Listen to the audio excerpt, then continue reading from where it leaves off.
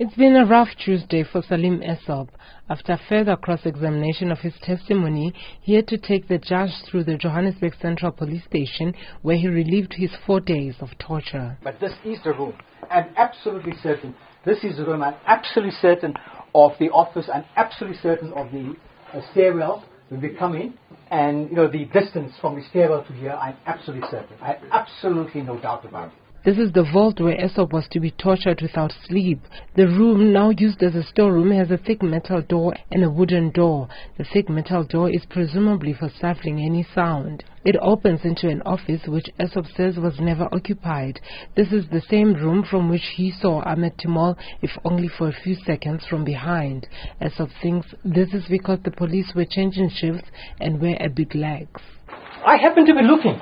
Because they left the door open. There was somebody around.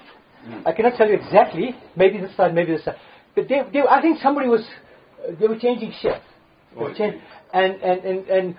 they probably didn't want me to witness this. But they happened to be doing this as a change of shift, and somebody I happened to be looking. And it was a Monday, right? Yes. More or less according to the timing, I could work out lights when I could see daylight, and I tried to keep a memory of time. And that's when it happens. It's a very slow, dragging movement. And this would be the last time Essop saw Timol. Essop was subjected to interrogation and torture in this place. He fell in and out of consciousness due to extreme torture. He was even dangled over a flight of stairs and threatened with being dropped down a number of floors. He was drugged and even urinated on. By the time he was taken to hospital, he was almost dead. I was in a state of near death. I would say I was in a sort of a coma. I didn't have very much consciousness.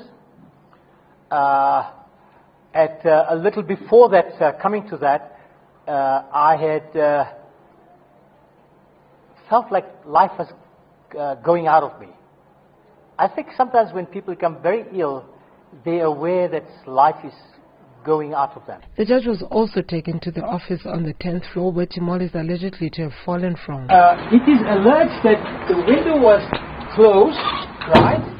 That Timol rushed, from what we can gather, and we had a role play here, if the only way he could have rushed through the window, having been seated there, that some table was here, chairs, there were 3 chairs there, he rushed this way because Rodriguez was sitting here, he hit that chair, so Timol could have rushed this way. Then apparently the blinds were still here. Apparently, according to the person who is sitting around somewhere in these offices, she says these blinds are still the same, exactly the same blinds. She says this latch was there. The window is still the same, right?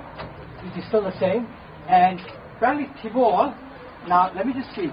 They say he opened this window. Human rights lawyer George Bezos is yet to testify. The inquest will open with Essop on the stand again on Wednesday.